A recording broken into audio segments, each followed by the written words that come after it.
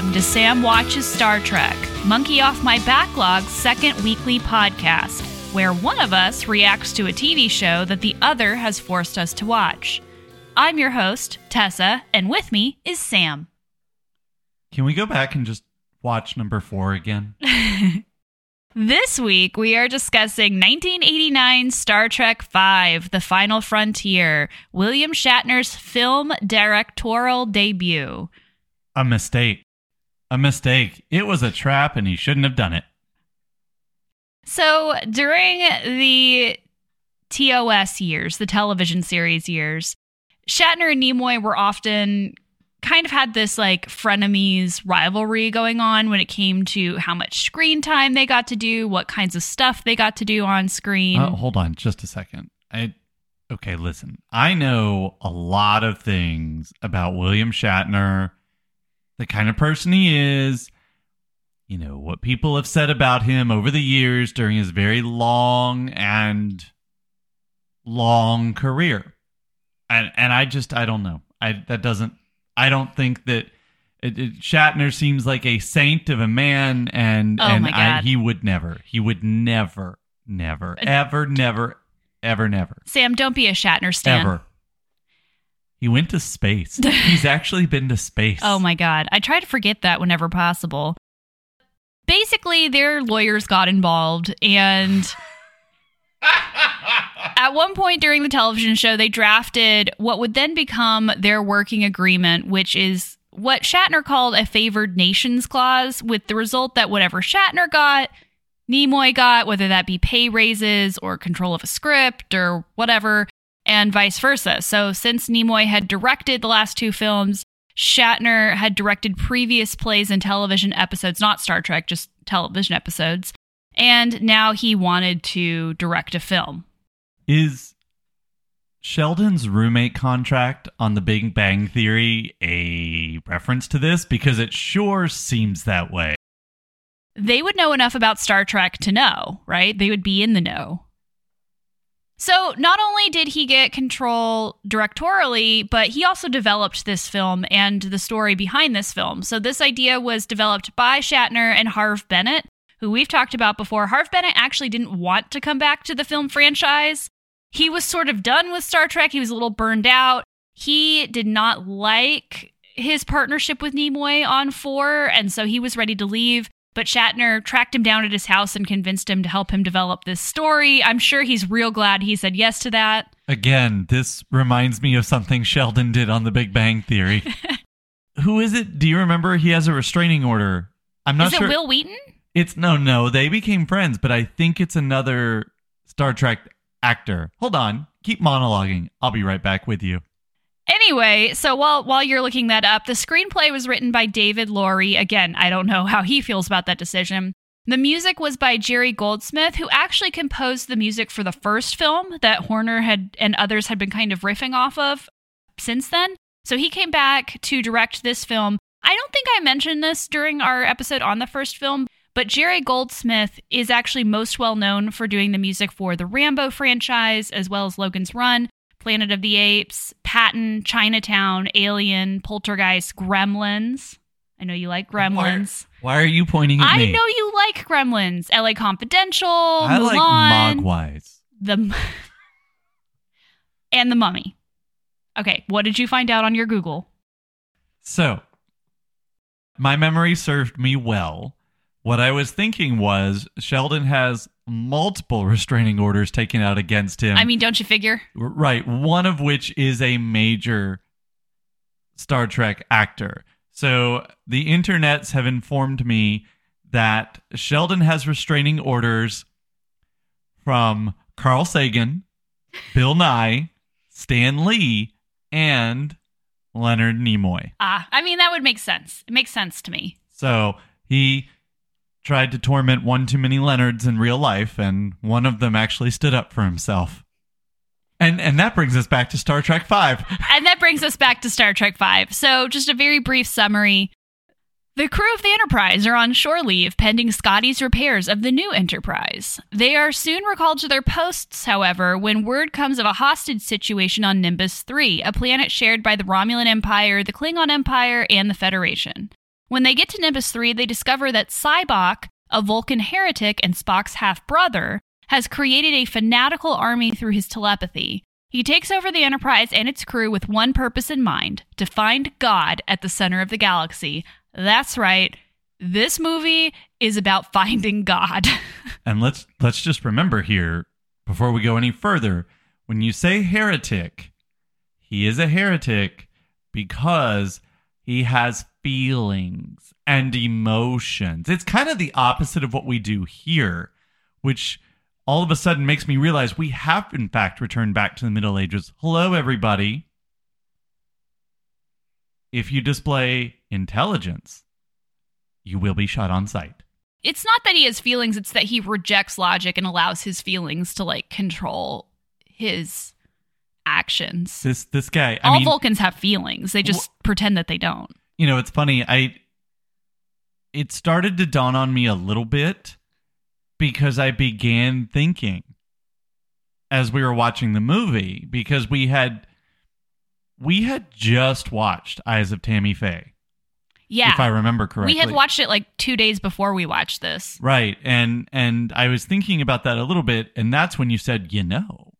Yeah, so Shatner was really inspired to develop this idea because this was really, the 80s were really the time of the televangelists like Tammy Faye and Pat Robertson and Oral Roberts and Jerry Falwell and all of these people. And so he really wanted to explore the idea of somebody who has this kind of influence and sway, and what do people who follow these people get out of it, and like how do they exert so much power. What did you think about the Sybok storyline, Lawrence Luckinbill's performance, his relationship to Spock? Just give me some of your feelings on this. Okay, 2 things. One, I just want to point out that this is William Shatner's attempt at riffing on this. Bill Collins and his friends at Genesis a couple of years later would also do the same with a far superior product.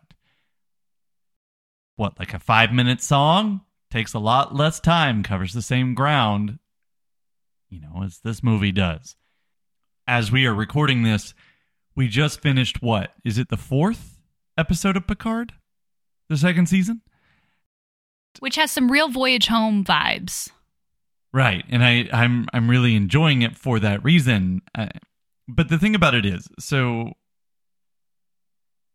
having seen the original series, which is not serialized, it's very episodic, and knowing, with some notable exceptions that are covered in Picard Season 2, Next Generation is also very episodic. I think most of them are. Well, a lot of them are episodic, but then you do have storylines that branch seasons or that come back in other episodes more often than they do in TOS. Very rarely does a story come back in TOS. Mud is the only one that I can really think of off the top of my head, and that's more of a character than a story. But there's a lot more two-parters. What about the Borg, though? Yeah, a lot more like the Borg will come back, or Q will come back, or you'll have a character that was introduced here that comes back in this storyline. So here's the thing. And especially as you get later on in the series, you get a lot more of those. So you asked me about this characterization, this acting, this role. And I'm going to tell you, this is true for all of those things, but it's true for the entire movie. This sounds a lot less stupid if they had done Kirk. Like they're doing Picard. If they had done Kirk, this would have been a season of television. Okay. It sounds a lot less ridiculous, foolish, ill-advised if it was drawn out over multiple hours, because they're asking us to invest in this character, this concept, not just of evangelism, but also this easing of one tension, perhaps creation of another between, the 3 species, I guess, if you will.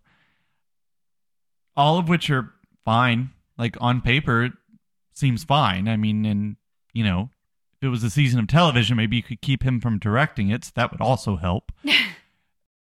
this needed time to breathe, and noting that it is shorter than most of the other movies. I don't remember off the top of my head how long Search for Spock is, but it might be the shortest, and it did not need to be. It had more to do than any of the other movies did.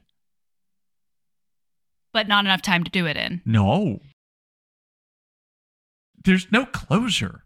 Right. Yeah. I mean, even you were like, wait, so what happens to the people that were under his power at the end of the movie? Like, you were even like, so we're just going to like... And how did they get under his power in the first place? Oh, I just revealed their shame. Oh, okie dokie. Yeah, it's not very clear. And then you beat them over the head and hit him with a laser beam, like X-ray mind control device, right? Right? We didn't see that part. I got that. Off camera. We didn't have the money for that special effect. So because that stopped Star Trek before. So we've talked a lot about how Nicholas Meyer in the second movie really tries to turn Star Trek from the philosophical into the literary. Nimoy, to a certain extent, keeps that going and also tries to bring in some political, environmental stuff. This seems to be Shatner trying to pull it back into the philosophical, back into the religious. Like, this felt to me like it had more high concept stuff in it, like the first movie, even though it wasn't as Kubrickian as the first movie. Okay. So first of all, I'm trying to imagine a world in which I met William Shatner. Okay. I don't know what circumstance could possibly lead to that. I'm not thinking of like a convention. I'm thinking about like a real interaction. And I'm also assuming he's mostly mobile. I don't really know how well he's getting around these days. But like, I'm trying to think like well enough to get into space. Well, I mean, when you have that much money, anything's possible. And no, I'm not referring to Shatner. Now, most of the realities I can imagine are not good. I'd be like, no, I don't want that. I could imagine, and I imagine this is what many Star Trek fans would also enjoy, like hanging out with William Shatner on the recreation of the bridge of the Enterprise, and you know, you're all having a good time and LARPing and everybody's having fun, right? That sounds fun, right? On the other hand, the exact opposite of that would be if William Shatner said to me, let's get philosophical for a minute, I'd be like, I have to go. Let's get deep. That was a very long setup for that. So was this movie, a very long setup for that. Yeah, so the other thing, too, is that there is this whole God storyline, and Harv Bennett hated this idea that they're, like, going to meet God. He didn't mind the idea of Sybok saying they were going to meet God, but he didn't like the ways in which it's like, okay, we're going to actually meet this being that claims to be God, but it's actually not God, because he thought this is going to be too divisive. Fans are not going to like it because it's too religious. It's too, like, definite when it comes to religious. Nimoy's in the background. Oh, they're not going to like it. That's not going to be the reason. Let's make it anyway. Yeah. Has the check cleared? All right. Cut film. Let's go. Harv Bennett also was like, we can't definitively say whether there's a God or not. Like that, what are you doing? How do you think that would be a good idea? Well, you know what I said to you, right? This guy's a jerk, and then his parents come in and tell him to stop being a jerk, and then it's an episode of TOS we watched several months ago. Right. That'd be hilarious if this actually was the same being. We've done this before. Yeah. This felt meant for television. Again, we haven't watched Discovery, so I mean, I don't know if it's more serialized in that way. I think it is. I think what's really interesting, by the way, just a side note on Picard, is I think that show is a very good amalgamation of the OG verse and the Kelvin verse. I think so. I mean, without knowing... And I'm not lumping in Discovery because that's really post-Kelvin verse as well. I don't know Enterprise back. I don't know if really anything becomes that whiz-bang, shooty, run real fast thing that Abrams does, which I know a lot of folks complained about. That's not Trek, that's Star Wars. And then lo and behold, guess what he ruined next? But he didn't actually ruin your franchise, guys. He ruined ours, all right? Calm down. This story not only would have been good on television, it would have been good in that kind of amalgamation. But What I said while I was watching it was that this seems like an OG episode. Like a really complicated one. Right. And I mean, like, those were overlong and overstuffed and dragged in places, which this movie did too. So, I mean, yeah, it really did feel that way. It felt more like a television episode that they stretched and made into a movie. And if you think about the fact that that is the polar opposite of what the first movie is. The first movie is so cinematic and philosophical, I never want to see it again, although we're going to because the remaster is about to come out in a couple of weeks. Hooray. But this is the exact opposite of that. This is as non-cinematic as you can possibly get because it reminded me of the original series. And that shouldn't have to necessarily be a dig. It is here. I was about to say, you said this about 3 as well, but you didn't mean it as a dig when you were talking about the third film, Search for Spock. But you mean that as sort of a dig at this film. Well, right. I mean, this is one of the episodes that would be like when I was watching and I was like, come on. We don't wrap it up, guys. Right. Oh, good Lord. There's 15 minutes left. Are you ready for installment 1 of 3 of production problems with this film? Okay, I don't like when you turn things back on me. I don't. This bit was funny when I did it. I'm not sure I like it now. So while the script was being developed by Harve Bennett and David Lowery, there was a writer's strike. And of course, being a good union member that Lowery was, he stopped working on the script, right, during this strike. So, as one does. And then the production was further delayed when Nimoy began to work on a different project. Then when the writer's strike ended, Lowery returned to work on the script, but Shatner had to leave for another project. And then when he came back, he took one look at the script and was like, no, this is not what I had in mind at all, especially because Lowery had added the search for God into the search for the mythical paradise, Sha-Ka-Ri, which is what Sybok says that he's looking for. And that eventually does make it into the film. Which, by the way, if that sounds familiar, it is supposed to be a wordplay on Sean Connery, which is who they wanted to play that character to begin with. Then they finally got the script where they wanted it to, but in the version and then that castle caught fire and burned down. They finally got the script where they wanted it to be, and in this version, you know how Uhura and Chekhov and Sulu all betray Kirk because they're mind-melded, telepathized, whatever, into helping Sybok? Sure. In this version, both Spock and McCoy would have also betrayed him, and Kirk would have stood alone because he'd be the only one that doesn't fall for the thing. But both Nimoy and Kelly were like, no, we have final script approval. It is out of character for these two to actually betray Kirk. They would never do that. So they had to negotiate that particular scene, which I do want to talk about. And then finally, Paramount was concerned that the film would go over budget as it was written and ordered cuts. So Shatner originally envisioned angels and demons that they would have to fight at the film's climax, but they were converted to rock monsters that the false god would animate from the earth. He wanted originally 6 of those creatures, but was forced... It was a rock monster! He was forced to accept just 1. And if that sounds weird to you, like, there wasn't a rock monster in that, oh, just wait. A smart person, like, I don't know, Leonard Nimoy, might have said, oh, one rock monster meeting God? Did somebody say Golem? I know. I mean, like, it feels like you could have made something out of this. But he didn't. So here's why. I do want to talk about that scene, though, because we do get this scene where Sybok... We haven't really seen how Sybok does his, like, weird conversion thing.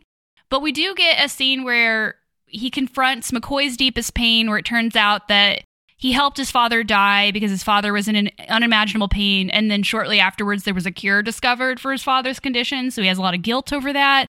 And then we also get the scene where Spock confronts the way that his father rejected him at his birth because he was half human. Which, honestly, I have a huge problem with that. Although I do like that Spock is like, no, that doesn't actually convince me to come to your side because I've already resolved all these feelings. Which Makes sense. Isn't that what the last like 3 movies were about?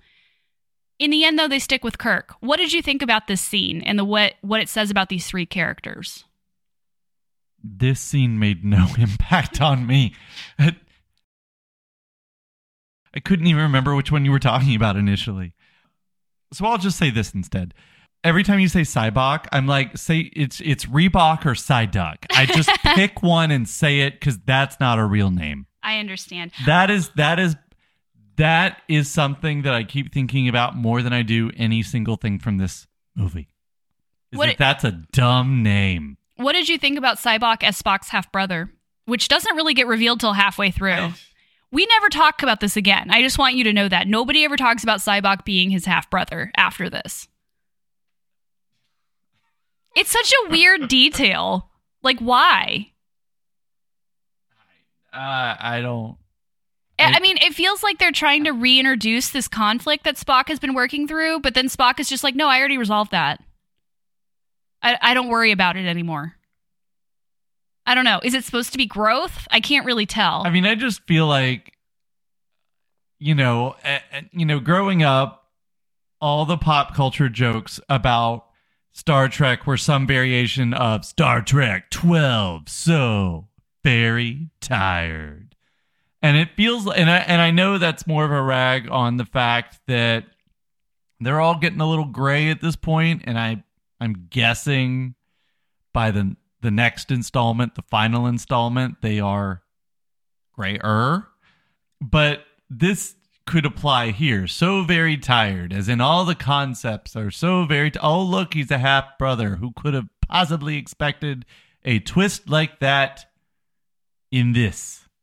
I also don't understand, because we're supposed to say their deepest pain or their deepest shame or whatever, but like, it doesn't make sense to me that Sarek would be like, he's half human. He had sex with Amanda and had a baby with her. Of course Spock was going to be half human.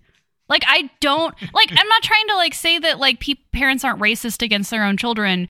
Like, Sarek... Listen, for somebody who's real logical, he's real not clear on how this whole genetic thing works. Sarek, to me, does have problems with Spock's half-human heritage. And we've seen that before in TOS, and we see him resolve that in The Voyage Home, in Search for Spock and The Voyage Home. But it has more to do with Spock's choices than it does, I think, to do with, oh, he's half human, he'll never be good enough. Like, to me, that didn't make any sense as a scene. Like, I felt like Sybok made that up because it didn't fit in with who we know Sarek to be as a person. Sounds right. I mean, that's just how I felt about it. It was just, that was the most jarring thing to me. That was the most jarring I mean, there was thing. a lot of jarring that. things. Up to and including Uhura's weird stripping sequence halfway through this in order to distract the guards. I have no notes. Any reaction? Nope. No, none at all? Nope. I mean, on the one hand, I don't want to be like, Nichelle Nichols was too old to do this, because that's actually not my problem with it. Okay, and let's before you say what your problem is with it, because we should hear that, let's contextualize it this way. The first interracial kiss on television was a Star Trek episode. However, I'm going to put an asterisk by that because it wasn't really a kiss. It was a mushmouth happenstance created by mind control. Are you telling me that this is worse than that? I'm not going to say it's worse than that, but I think that Shatner has a real problem with not seeing any of these characters as mature characters. Like, he still wants them to be the characters they were in TOS because we get Uhura, who has sung in TOS, and she did use her feminine wiles to distract people every once in a while. And I felt like he was just like, oh, well, she'd do that in the TV show, so she'd do that now, right? And the reason I can say that is because we have this extended rock climbing sequence at the beginning that we're supposed to believe Kirk is doing, which, by the way, was accomplished with a lot of body doubles. All these people are like 33. Calm down. In real life. Like, to me, Shatner, unlike Nimoy and unlike Nicholas Meyer, who seem to understand that these characters are older, Shatner to me is just like, of course Kirk would still be rock climbing. Of course Uhura would still be distracting guards with fan dancing against the moon. And then a decade later, Tom Cruise would be like, you know what I want to do? I want to recreate the beginning scene of Star Trek V. Yes, that little known fact. That's why he's rock climbing at the beginning of that Mission Impossible movie. It's specifically an homage to Star Trek V. It was.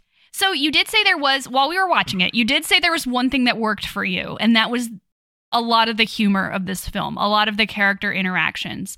Two things I want to hit on this. One, the camping scene at the beginning. Thoughts? I would suggest a script edit. Spock would be saying to Bones, why are you in such a bad mood? Whatever Spock way he would say that. He's like, listen, I did both of your vacations. It's my turn, and you guys could act a little bit more, part of it than this. Like, I don't like your attitude. I think they did do all three of their vacations. Kirk got to show off and almost die. Spock got to save Kirk, and McCoy got to drink around a fire and try to teach Spock row your boat. And another thing, row your boat, huh? That's what we're going to sing. That's it. Yeah, I mean, did you think Kirk was going to know more complicated lyrics than that? I don't know. This is row your boat. Okay, listen. I know that cowboys are a myth. Like we know, well, I mean, they existed, but not the kind that we saw in the movies, right? Mm-hmm. Okay. Ms. Buck. Dr. Bronco Henry. Western when she, oh God, please stop. What a bad concept. Get it? Because Benedict Cumberbatch. Oh my God. Anyway, yeah, you deserve that.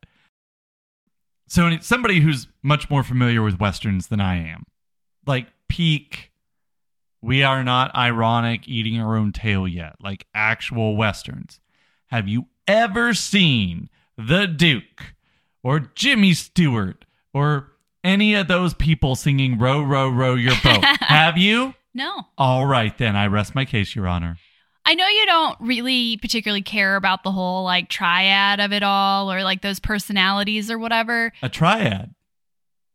Is that what we're calling it now? I feel like you're gaslighting me right now.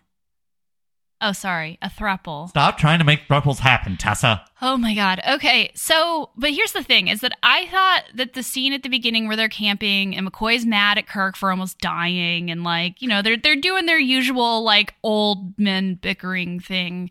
I thought it was interesting though that Kirk was like, oh, I never thought I was going to die because you two were here. And I've always known that I was going to die alone. Like, as long as you two are here, like, I'm fine. What did you think about the ways in which they appear to have resolved a lot of their personal differences by the beginning of this film?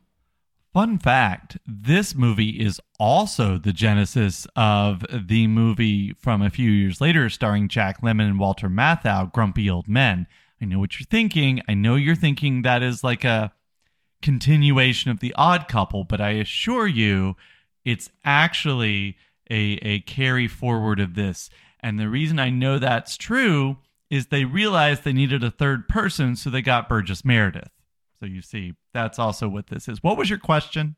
Oh, just what did you think about the ways in which these characters seem very like they've worked through a lot of their personal differences, that are older now. I think McCoy even said, we don't fight as much anymore. Like, there's this real sense that like they're all going on vacation together. Spock and McCoy seem to have worked out a lot of their stuff, even though they kind of still make fun of each other a little bit. So this is like, okay, I know we've had fun and I've told you to not make thruples happen several times. So I know this might sound a little bit ironic, but just stick with me on this.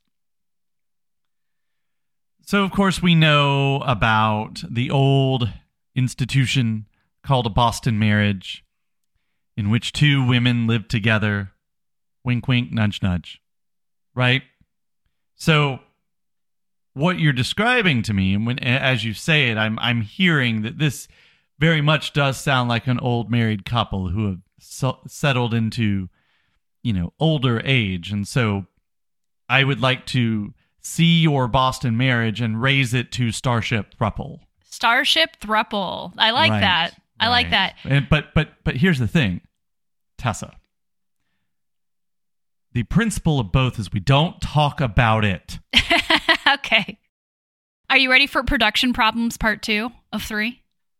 Oh, we're still on the... Okay. Oh, yeah. All right. So they filmed a lot of these scenes at Yosemite National Park, which is actually where they are in the film. Like, Yosemite National Park still exists. By the way, I want to interrupt you real fast. And I just want to say to anybody out there who is fancying podcasting with Tessa, I want to tell you two things.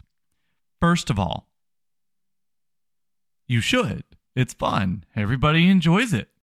She's delightful. Aw. Second, if she tells you, I don't think we have a lot to talk about, I don't think the episode will go that long, she's lying, and she may not know it yet, but she is. Well, make plans not to have any other plans. I mean, I don't know. I don't feel like there is... We've just been kind of talking about the same issue with this film. Production problem number 2. Production problem number 2. So, right before the beginning of location shooting, before they went to Yosemite National Park to film a lot of the climbing sequences, the Hollywood Union of Truck Drivers or Teamsters went on strike. So this is their second strike of this film.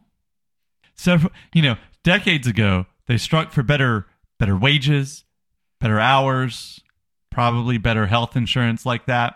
Now they just don't want to get a vaccination. I'm actually going to read this Just kidding, you guys are great. I'm actually going to read this from the Wikipedia page because I don't have a better way of saying it. What happened?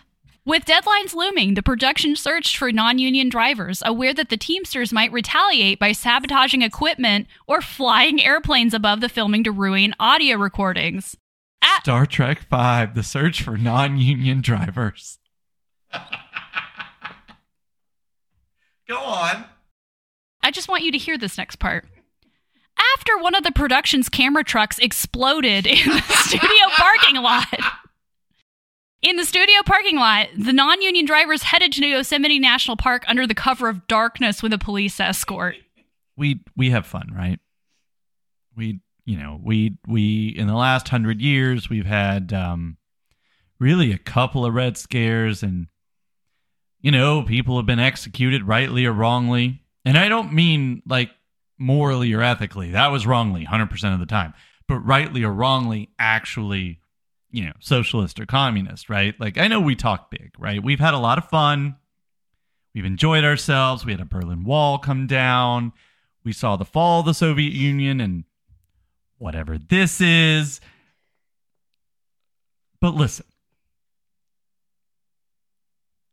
we can debate the whole socialism, communism thing all day, and it intersects with utopianism in some very purposeful ways.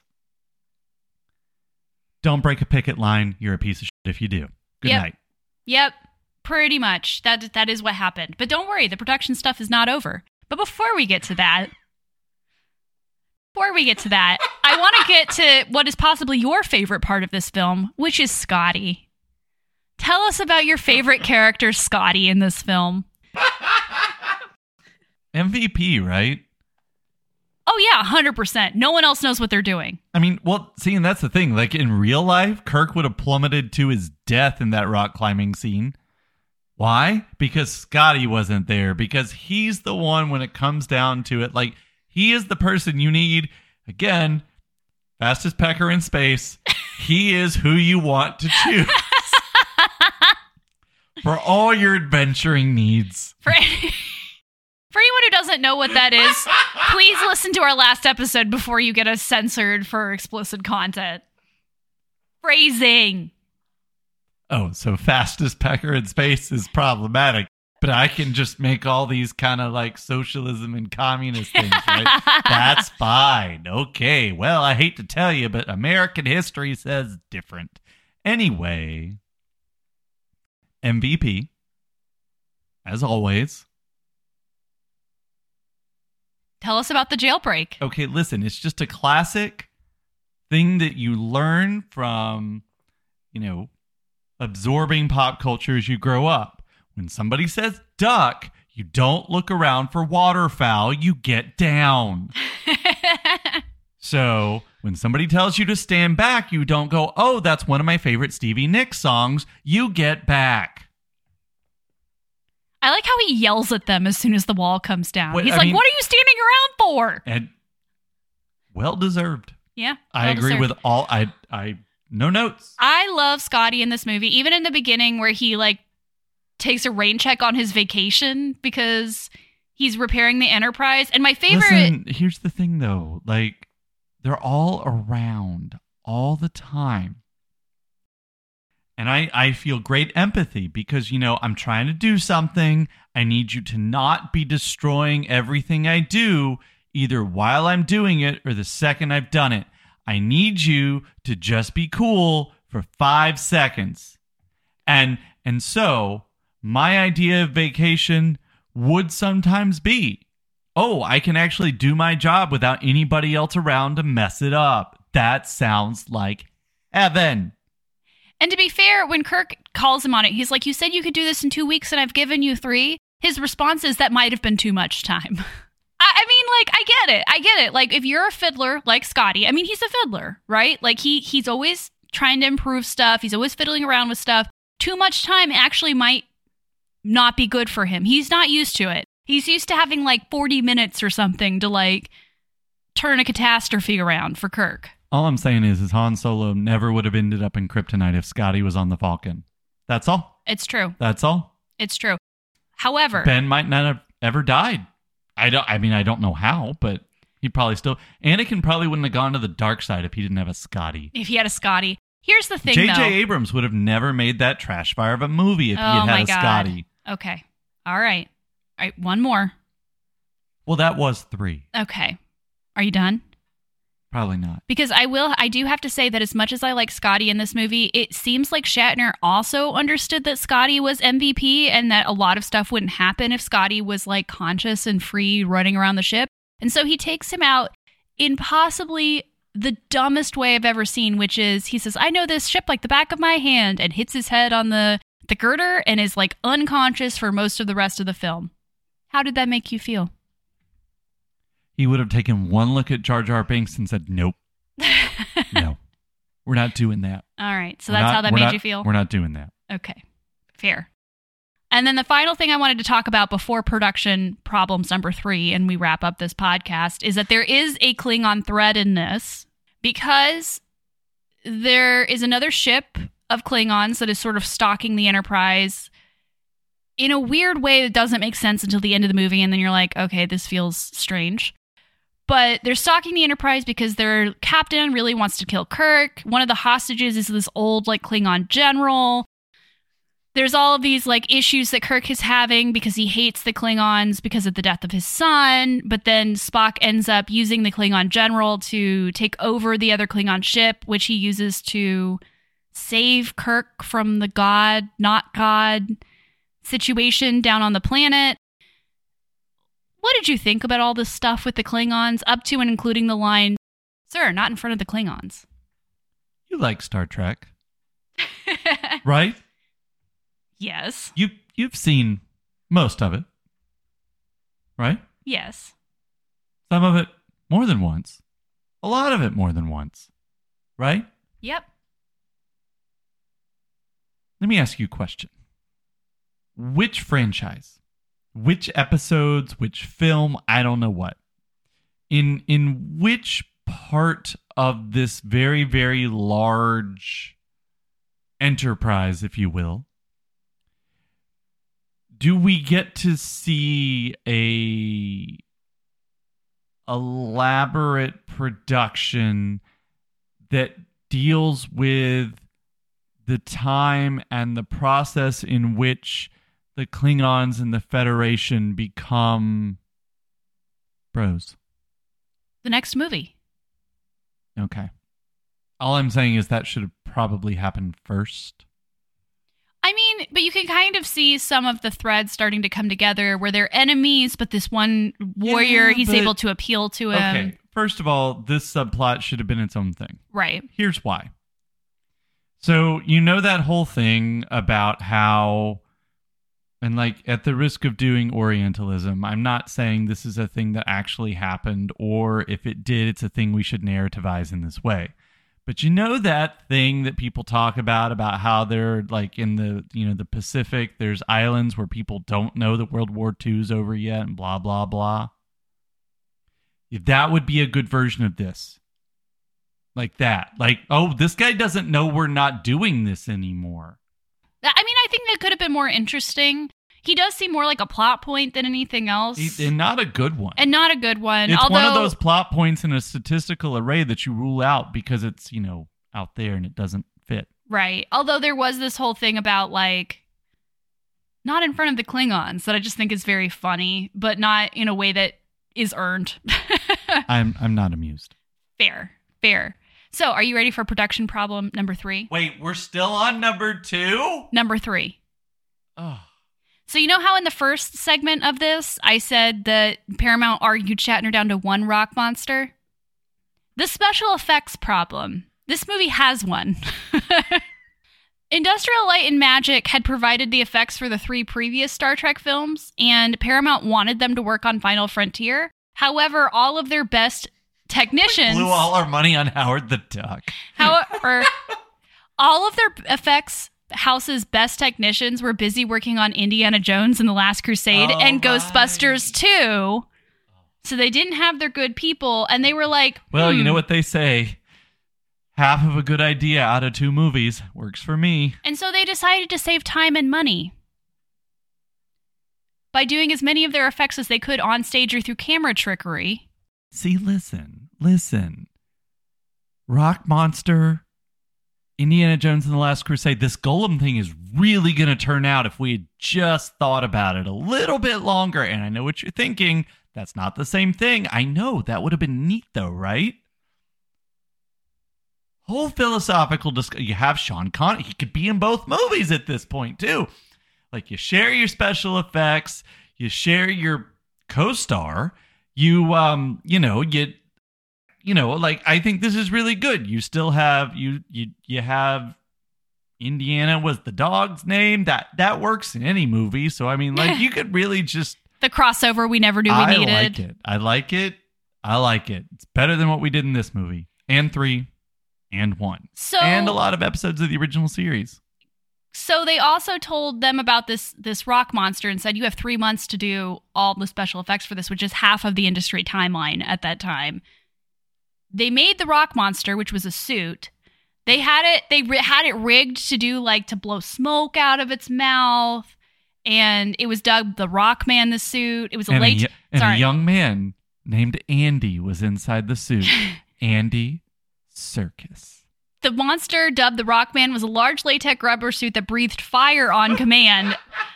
They smoked cigarettes and blew the smoke into the suit's tubing.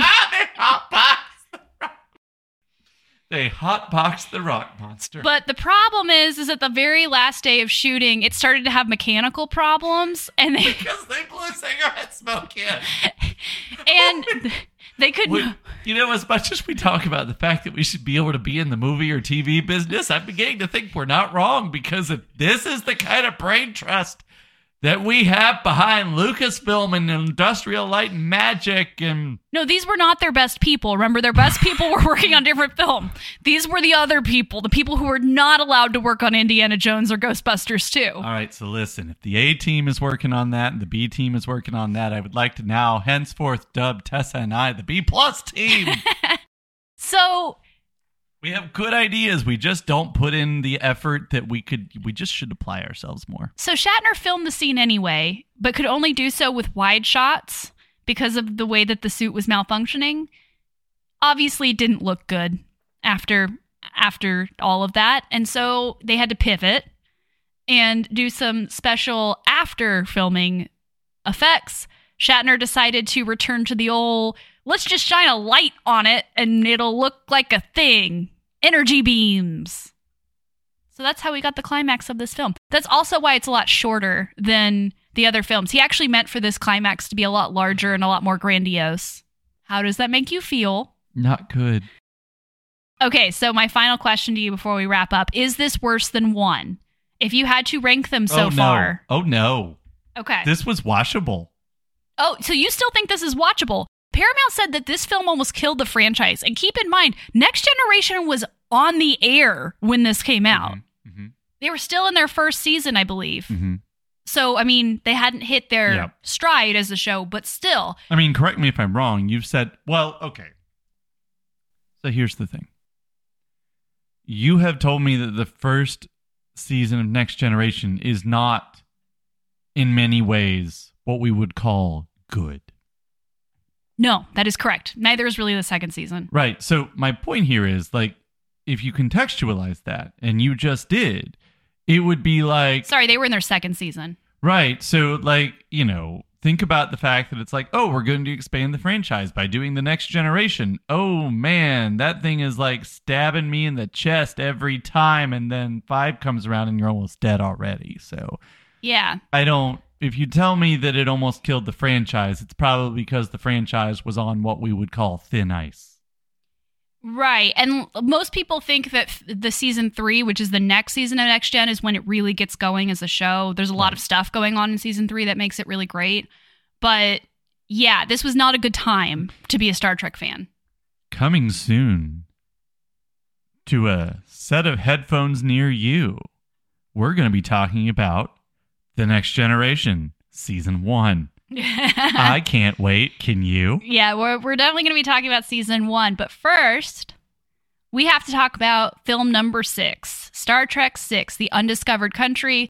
This film was so bad, Next Gen wasn't doing so hot. They begged Nicholas Meyer from the second film to come back to direct, and he basically said, yeah, but I want to use my original title, The Undiscovered Country. So stay tuned for that. We're going to talk about that next week. You can find me on Twitter at Swayla-Tessa. Swayla is spelled Swehla. And you can find Sam on Twitter at Sam_Morris9. Until next time, live long and prosper.